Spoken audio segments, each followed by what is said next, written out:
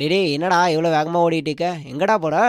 அட போப்பா, அந்த பக்கம் தடுப்பூசி போடுறாங்களாம், அதான் தப்பிச்சு ஓடிட்டுருக்கேன். தடுப்பூசி நல்ல விஷயந்தான்டா, அதுக்கேண்டா ஓடிட்டு இருக்க? அட நீ என்ன எப்படி சொல்கிற? உனக்கு என்ன தடுப்பூசி பற்றி எல்லாம் தெரியுமா? எனக்கு தடுப்பூசியை பற்றி எதுவும் தெரியாதுடா. ஆனால் இன்றைக்கி நம்ம கேஎஸ்ஆர் சமுதாய வானொலியில் தடுப்பூசி பற்றியும் அதை போடுறதுனால என்னென்ன நன்மைகள் அப்படிங்கிறத பற்றியும் சொல்கிறாங்களாம்மா. வா போய் கேட்டு தெரிஞ்சுக்கலாம். அதுக்கப்புறம் போய் தடுப்பூசி போட்டுக்கடா. அப்படியா? சரி வாப்பா போய் கேட்போம். அப்புறம் என்ன நேயர்களே, நாங்கள் இன்றைக்கி கேஎஸ்ஆர் சமுதாய வானொலியில் தடுப்பூசி பற்றி தெரிஞ்சுக்க போகிறோம். நீங்களும் கேளுங்க. அறிவியல் அறிவோம், இது ஒரு அறிவியல் சார்ந்த தொடர். நேயர்களுக்கு வணக்கம். இந்திய சுதந்திரத்தின் அமுதப் பெருவிழா, மத்திய அரசின் விஞ்ஞான் பிரச்சார், அறிவியல் பலகை, தமிழ்நாடு அறிவியல் தொழில்நுட்ப மையம் ஆகியவற்றோடு கேஎஸ்ஆர் சமுதாய வானொலி இணைந்து வழங்கும் அறிவியல் அறிவோம் நிகழ்ச்சி. இன்னைக்கு நிகழ்ச்சியில் தடுப்பூசி என்பது என்ன, அதற்கு பின்னால் உள்ள அறிவியலை பற்றி தெரிந்து கொள்ளப் போகிறோம். நிகழ்ச்சியில் முதலாவதாக பாடல் வடிவில் கேட்கலாம். பாடலை எழுதியவர் நித்யா, பாடலை பாடியவர் விக்கி, பாடலுக்கு இசையமைத்தவர் நீலகண்டேஸ்வரன். வாங்க நேயர்களே கேட்கலாம். தடுப்பூசி தடுப்பூசி நோயை தடுக்கும் தடுப்பூசி, தடுப்பூசி தடுப்பூசி வாழ வைக்கும் தடுப்பூசி, தடுப்பூசி தடுப்பூசி நோயை தடுக்கும் தடுப்பூசி, தடுப்பூசி தடுப்பூசி வாழ வைக்கும் தடுப்பூசி. வீரியம் குறைந்த நுண்ணுயிரி உன் உடலினில் உயிருடன் செலுத்தப்படும். கொல்லப்பட்ட நுண்ணுயிர் கூட உடலுக்குள்ளே செலுத்தப்படும். வீரியம் குறைந்த நுண்ணுயிரி உன் உடலினில் உயிருடன் செலுத்தப்படும். கொல்லப்பட்ட நுண்ணுயிர் கூட உடலுக்குள்ளே செலுத்தப்படும். நுண்ணுயிரியின் ஒரு பகுதி அதுவும் கூட செலுத்தப்படும். செயலிழந்த பாக்டீரியா நச்சும் கூட செலுத்தப்படும். தடுப்பூசி தடுப்பூசி நோயை தடுக்கும் தடுப்பூசி, தடுப்பூசி தடுப்பூசி வாழ வைக்கும் தடுப்பூசி, தடுப்பூசி தடுப்பூசி நோயை தடுக்கும் தடுப்பூசி, தடுப்பூசி தடுப்பூசி வாழ வைக்கும் தடுப்பூசி. போலியோ சொட்டு மருந்து இருக்கு, டைஃபாய்டுக்கும் மருந்து இருக்கு. போலியோ சொட்டு மருந்து இருக்கு, டைஃபாய்டுக்கும் மருந்து இருக்கு. டெட்டனஸ் ஹெப்படைட்டிஸ் மருந்து இருக்கு, இங்க வெறி நாய் கடிக்கும் தீர்வு இருக்கு. டெட்டனஸ் ஹெப்படைட்டிஸ் மருந்து இருக்கு, இங்க வெறி நாய் கடிக்கும் தீர்வு இருக்கு. தடுப்பூசி தடுப்பூசி நோயை தடுக்கும் தடுப்பூசி, தடுப்பூசி தடுப்பூசி வாழ வைக்கும் தடுப்பூசி, தடுப்பூசி தடுப்பூசி நோயை தடுக்கும் தடுப்பூசி, தடுப்பூசி தடுப்பூசி வாழ வைக்கும் தடுப்பூசி.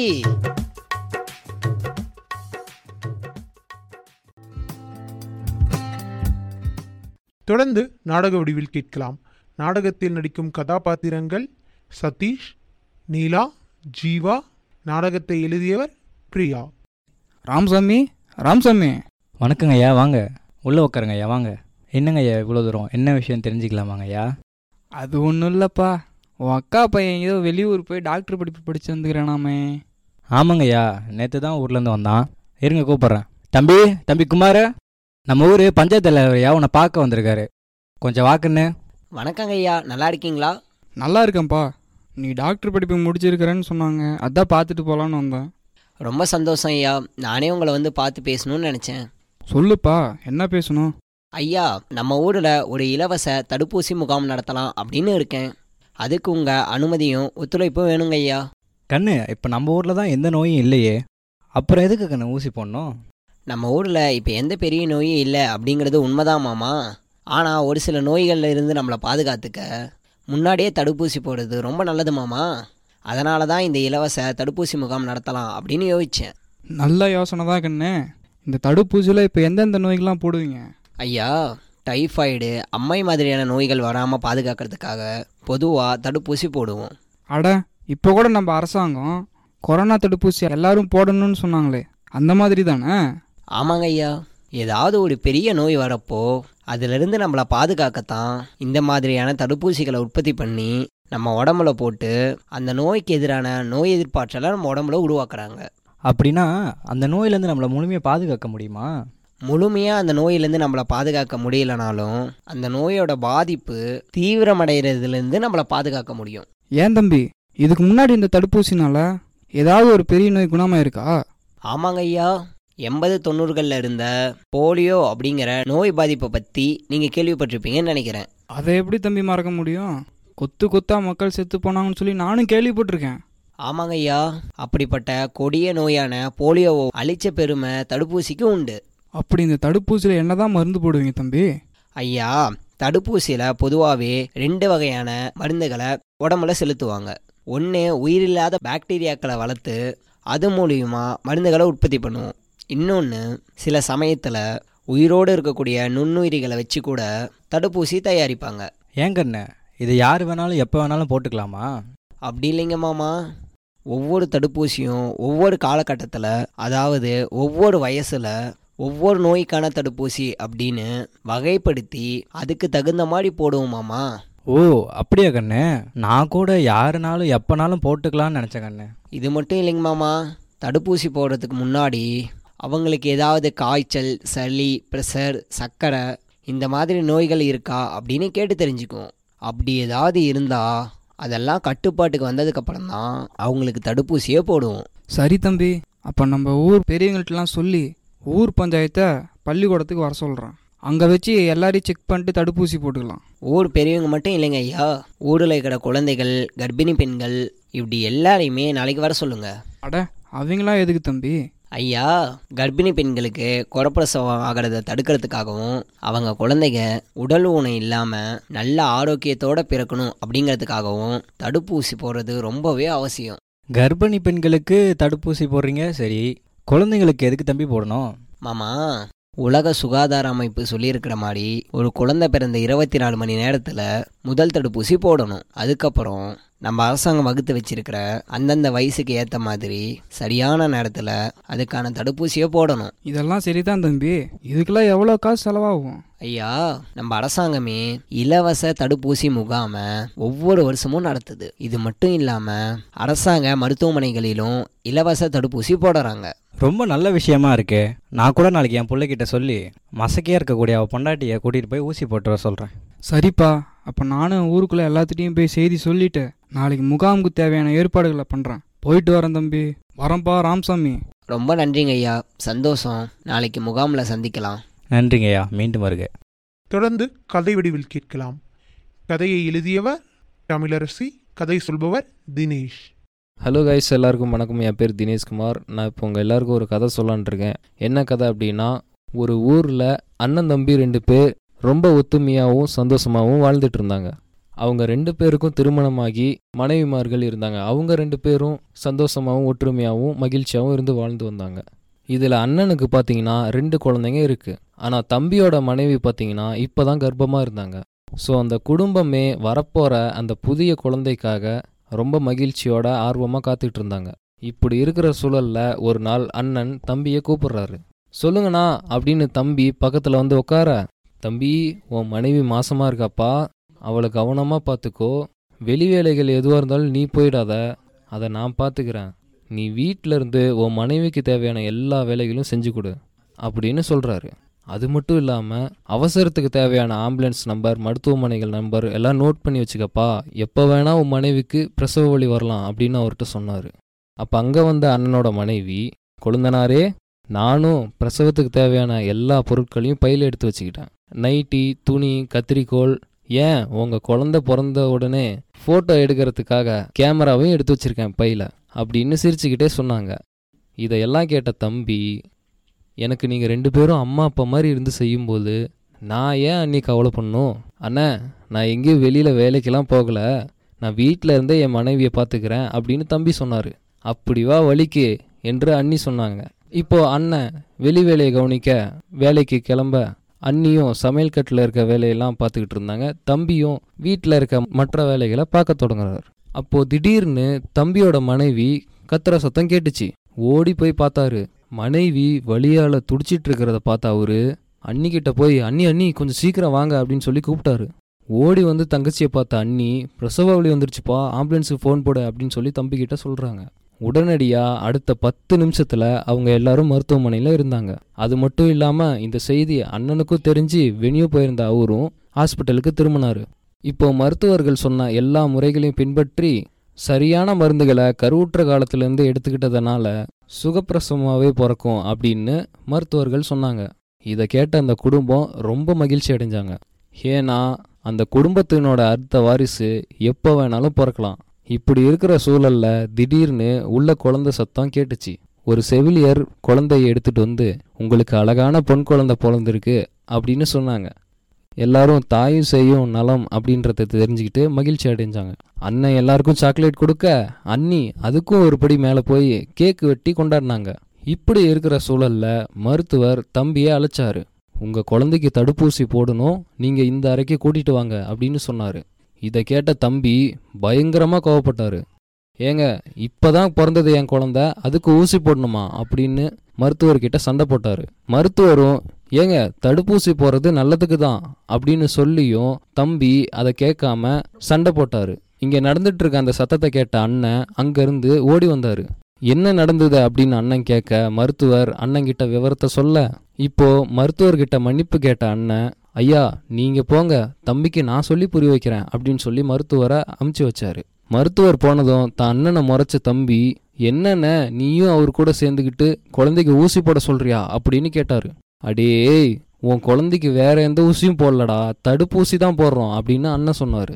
தடுப்பூசியா அப்படின்னா என்னென்ன அப்படின்னு சொல்லி அண்ணங்கிட்ட தம்பி கேட்டாரு. அடே, தடுப்பூசி அப்படிங்கிறது பல்வேறு நோய்கள்ல இருந்து நம்மளை பாதுகாக்க தடுக்கக்கூடிய ஒரு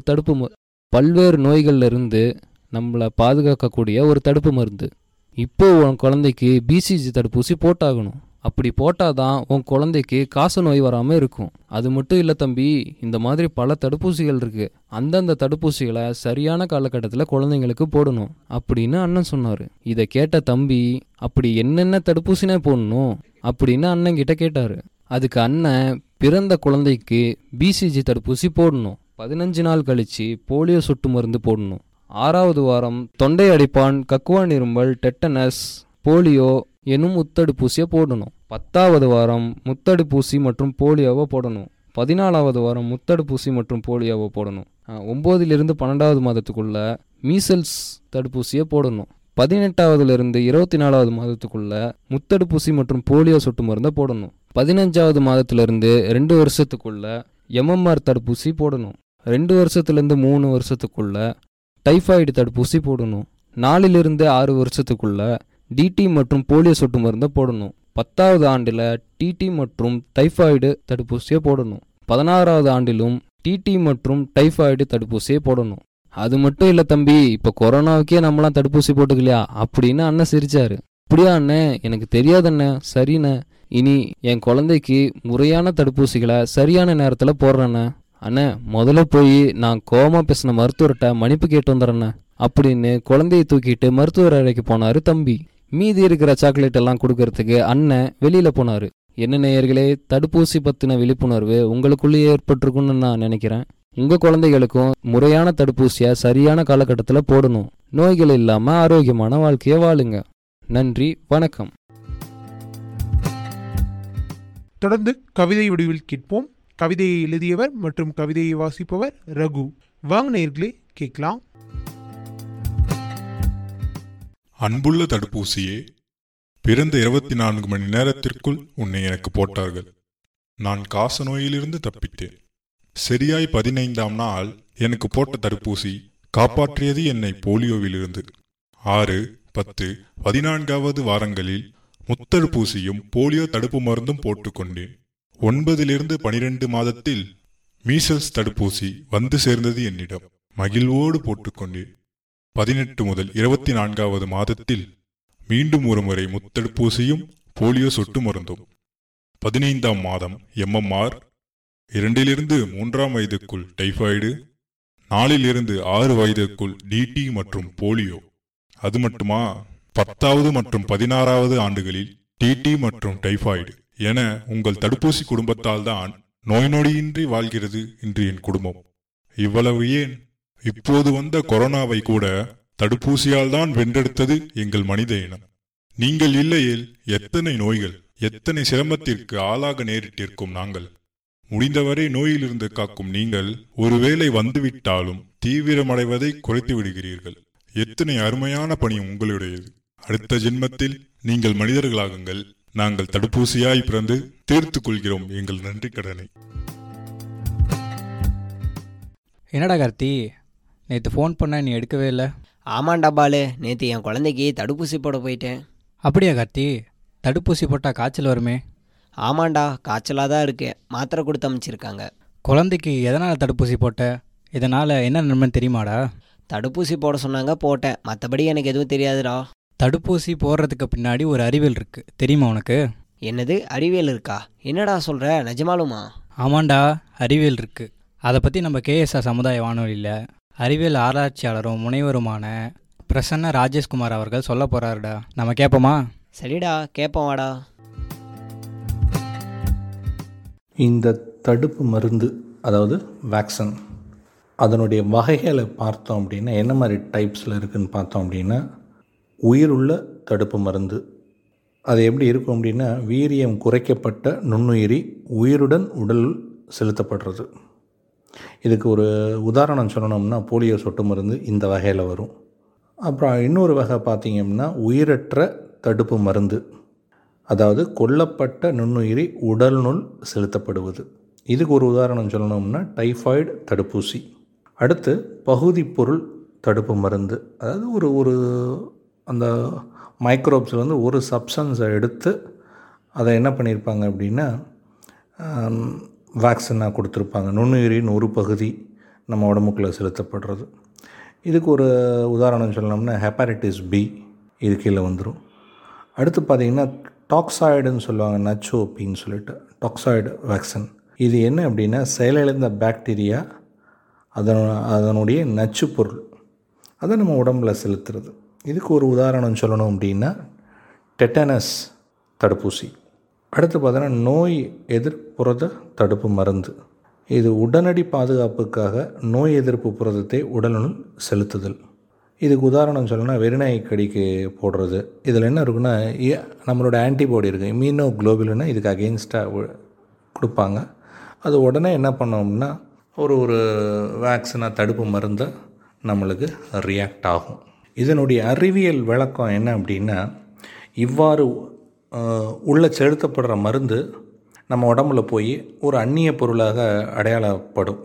இது வெளியே இருந்து ஏதோ ஒன்று புதுசாக உள்ளே வந்திருக்கு அப்படின்றத நம்ம உடம்பை என்ன பண்ணோம் அப்படின்னா அதை ஐடென்டிஃபை பண்ண உடனே என்ன பண்ணோம், அதை அழிக்கிறதுக்கு ஒரு ப்ராசஸை மேற்கொண்டு அதை சிதைக்க உடலில் இருக்கக்கூடிய நோய் எதிர்ப்பு ஆற்றல் ப்ராசஸை இம்மீடியட்டாக என்ன பண்ணோம்னா ஆக்டிவேட் பண்ணோம்.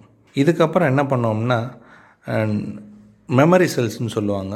அந்த மெமரி செல்ஸ் என்ன பண்ணோம்னா இது என்ன மாதிரி ஒரு ஸ்ட்ரக்சரில் இருக்குது அப்படின்றத அது மெமரியில் நினைவில் கொள்ளப்பட்டு இது போன்ற வேறு ஏதாவது நுண்ணுயிரி பின்னாடி உடலை தாக்கும் பொழுது ஒரு விரைவான ஒரு நோய் எதிர்ப்பாற்றலை பண்ணி அது இம்மீடியட்டாக என்ன பண்ணோம்னா உடனடியாக அதை வெளியே தள்ளுவதற்கு எளிமையான ஒரு ப்ராசஸாக பண்ணி முடிக்கும்.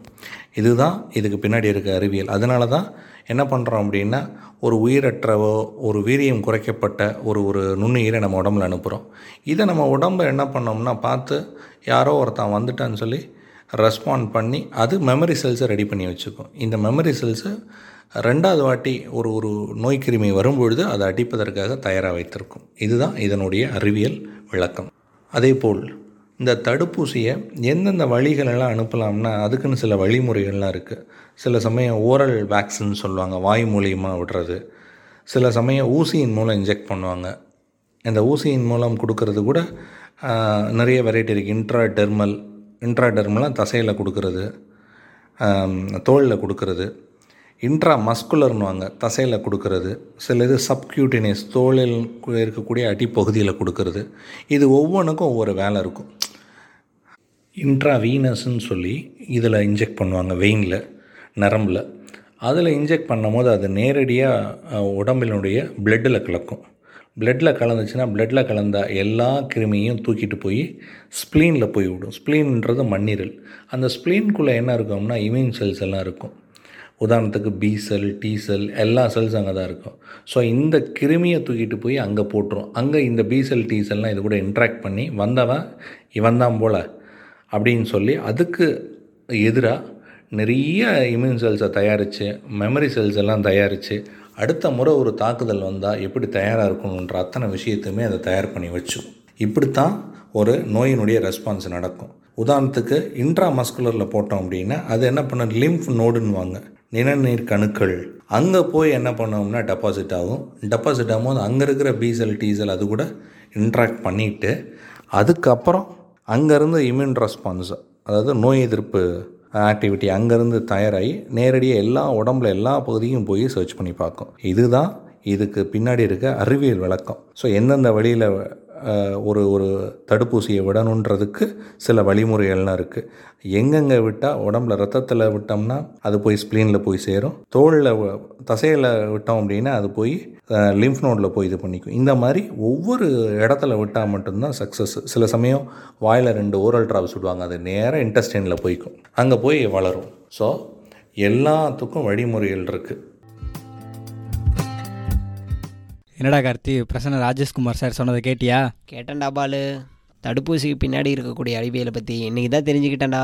வா கிளம்புவோம்.